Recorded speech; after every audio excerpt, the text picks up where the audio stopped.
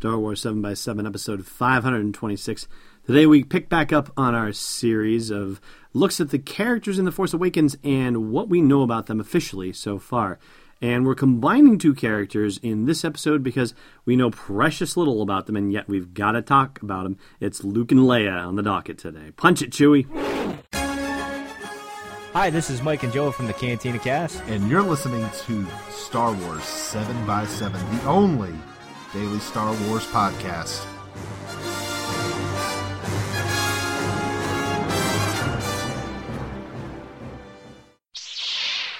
Hey, Rebel Rouser. Welcome to Star Wars 7 by 7. I'm your host, Alan Voivod, and this could be a quick episode. I know we have gone a little bit beyond our 7 minutes in the conversations about Finn and Rey and Han Solo and Kylo Ren, but even covering Luke and Leia in this one particular episode, I think we're going to be right in our normal 7-minute show situation. So let's just jump right into it, shall we? First of all, let's talk about Luke, since there's very little to say about him. We get more with Leia, at least, so there's a little more satisfaction there. Anyway, Luke. This is what we think we know. And again, this is all rumor and spoiler free. This is only official. The one thing we think we know is that we think we have seen Luke Skywalker in the teasers in the trailer as a cloaked figure reaching over and patting R2-D2 with what looks like a fully metal hand. It looks more like silvery. It doesn't look like his actual skin with little miniature pistons underneath it to move the fingers and whatnot. It looks like an actual hard, like solid metal hand. And we're all guessing it's him, of course, also because that's the only person that we've seen in the trailers that we haven't been able to identify, unless you're talking about the Knights of Ren. We can't necessarily identify the other folks that appear in the trailers with Kylo Ren, but I doubt that Luke is one of them. That'd be really a stretch. In fact, actually, I had an idea about Luke the other day as I was just, as I was in the shower, I'll be honest with you, because, sometimes that's where the ideas occur. But remember how Obi-Wan was sitting in the desert in Tatooine keeping an eye on Luke Skywalker?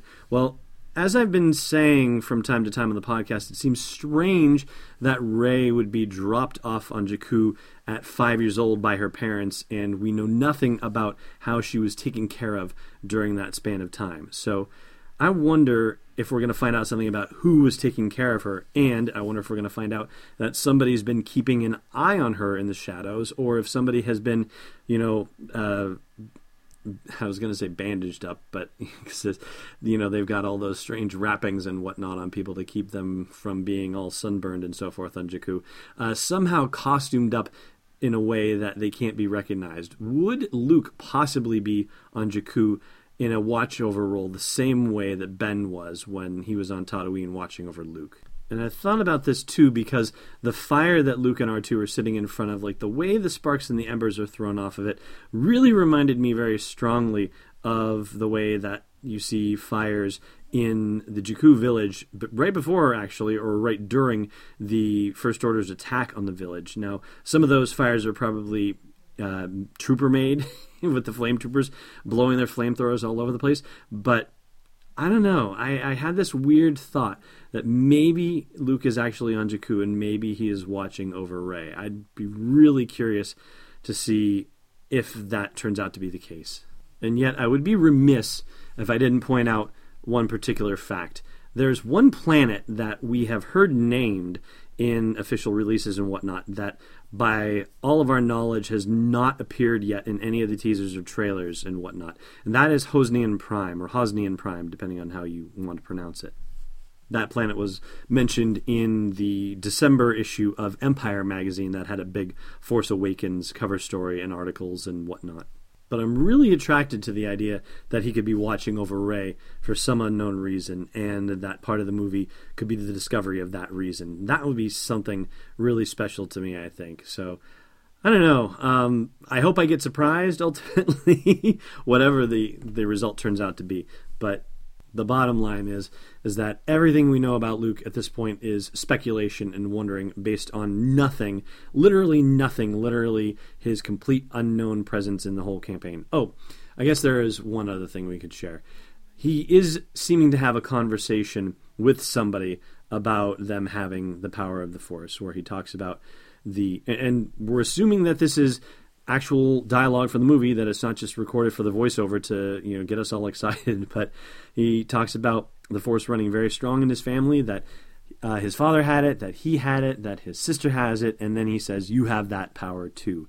We don't know who he's talking to, and at one point we were jumping to the conclusion that he was speaking to a family member and saying, you're a Skywalker, so you have that power too.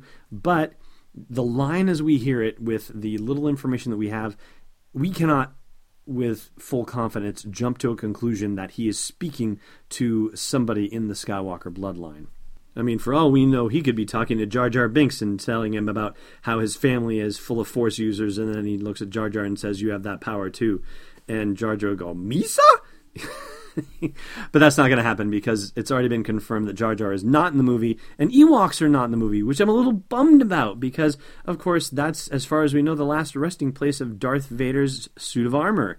So somebody had to go to Endor and get rid of that suit, or maybe the Rebels, or maybe Luke actually took it with him once he had left Endor. I don't know. Anyway, somebody had to take that away from Endor, which meant that they would have had to possibly run afoul of Ewoks. I would have actually liked to see Ewoks, quite honestly, even for a moment, but not going to happen. Wow, and look at this. It looks like I've actually managed to talk about Luke all the way through our regular 7-minute window. So let's jump in to talk about his sister, Leia. We know most of what we know from the interview with J.J. Abrams and with Carrie Fisher from Entertainment Weekly a month or so ago. And this is what J.J. Abrams says about her. The stakes are pretty high in the story for her, so there's not much goofing around where Leia is concerned. And we also know from Abrams that she's referred to as General now, not Princess, although there's going to be a character who slips and calls her Princess, and apparently that doesn't go over very well, but we don't know who does that. I bet you and I probably have an idea of who might do that, but let's not speak of it now. Let's instead speak of what Carrie Fisher has to say about Princess Leia. And as Abrams said, this is from the Entertainment Weekly article, her story is one of the heavier ones in the film. So Anthony Bresenkin says, how is the general handling things when we meet her again? Carrie Fisher says, not easily, and describes Leia as, quote, solitary, under a lot of pressure, committed as ever to her cause, but I would imagine feeling somewhat defeated, tired, and pissed. And yet, as the article talks about what fans might take away from this version of Leia, the article says Fisher's response is simple and without sarcasm: never give up. So Princess Leia is still fighting the good fight 30 years on. And, the word defeated from Carrie Fisher, I don't think anything she says is cut and dried, quite honestly. I think anybody who's feeling defeated could be feeling that way, because if you're still fighting a war 30 years later, that is, in a sense, a defeat. Even if you're doing well in the war, the fact that it's still going on is not a good thing. And as far as we know, there's only one planet that she is on in the movie, or at least there's only one we've seen her on so far, and that is the Resistance base in what we assume is D'Qar. Here we go again, D'_QAR. I couldn't help myself. I heard myself ramping up to do it, and it was already out of my mouth before I was able to stop myself. That's the only place that we've seen her. We've seen her outside hugging Han. We've seen her inside at tactical displays with other leaders of the Resistance, and we've also seen her standing out in the outdoors, and the way the scenes are spliced, it looks like she is looking at Rey across a little bit of a distance, and Rey looking back at her. And that's it from Leia. I mean, we don't have really anything else about her. We don't have dialogue from her. We do have a scene where it's purported that the lightsaber in question throughout this movie is being handed to her for some reason, and somebody had been saying, or at least I think this was the prevailing wisdom, and it wasn't based on rumor or spoiler necessarily, it was just the people trying to make the analysis based on what they were seeing in the teasers and trailers themselves. But the going theory was that it was Maz Kanata that had been passing that lightsaber on to Leia, General Leia. I almost slipped and called her Princess Leia. And some people tried to do a high definition blow up analysis of the image where the lightsaber is being handed to what appears to be Leia, or the person who appears to be Leia, and that there was some there was some image in the background of the image that was actually looked like a mirror reflection, and that it might have been Maz Kanata in the mirror reflection. And so that was why there was some assumption that maybe she had to do with giving the blaster to Leia. Now, if that's the case, then that means Leia gets on to Takodana as well somehow. I mean, I wouldn't necessarily think that Maz Kanata at her advanced age is traveling very much, but you never know. And as of yet, we don't see her in the field either. I mean, we know Han's out there shooting things up, and if anybody was a take-charge person who'd go out and grab a blaster and get on the front lines herself, it would be General Leia, but so far we haven't seen any indication that she's taking on that kind of role. Instead, she seems to be relegated to a strategic role and wearing what she describes as the uniform of a classy gas station attendant. God love Carrie Fisher. Oh, man. All right, so that's going to do it for this episode, and we'll have your trivia question after the break. In the meantime, if you have facts about Luke or Leia, and I mean official, non-spoiler facts, in other words, things that have come out from teasers and trailers and commercials and magazine interview stuff, not because you somehow managed to see the movie early, anything that we've left out about what is known so far based on official releases, leave them in the comments for the blog post for this show's episode at sw7x7.com. Hey, Rebel Rouser. If you've got a business that you need to get in front of a bunch of Star Wars fans, then I've got an idea for you. I'm looking for a sponsor to get the entire Star Wars 7x7 team over to London for Star Wars Celebration Europe next July. And we get a ton of exposure when we do Star Wars Celebration podcasts. Not just the regular episodes, but the bonus stuff, and all the in-person stuff too, not to mention all the live streaming video we do. So if that's something of interest to you, then reach out via the contact form at sw7x7.com and let's talk. All right, let's get to that trivia question for you. I'm betting heavily on a Sebulba. Yeah, yesterday's was a toughie. What type of stew did Yoda prepare for Luke? And that was root leaf stew. Today's question, who pretended he couldn't hear an Imperial officer's transmissions when disguised as a stormtrooper?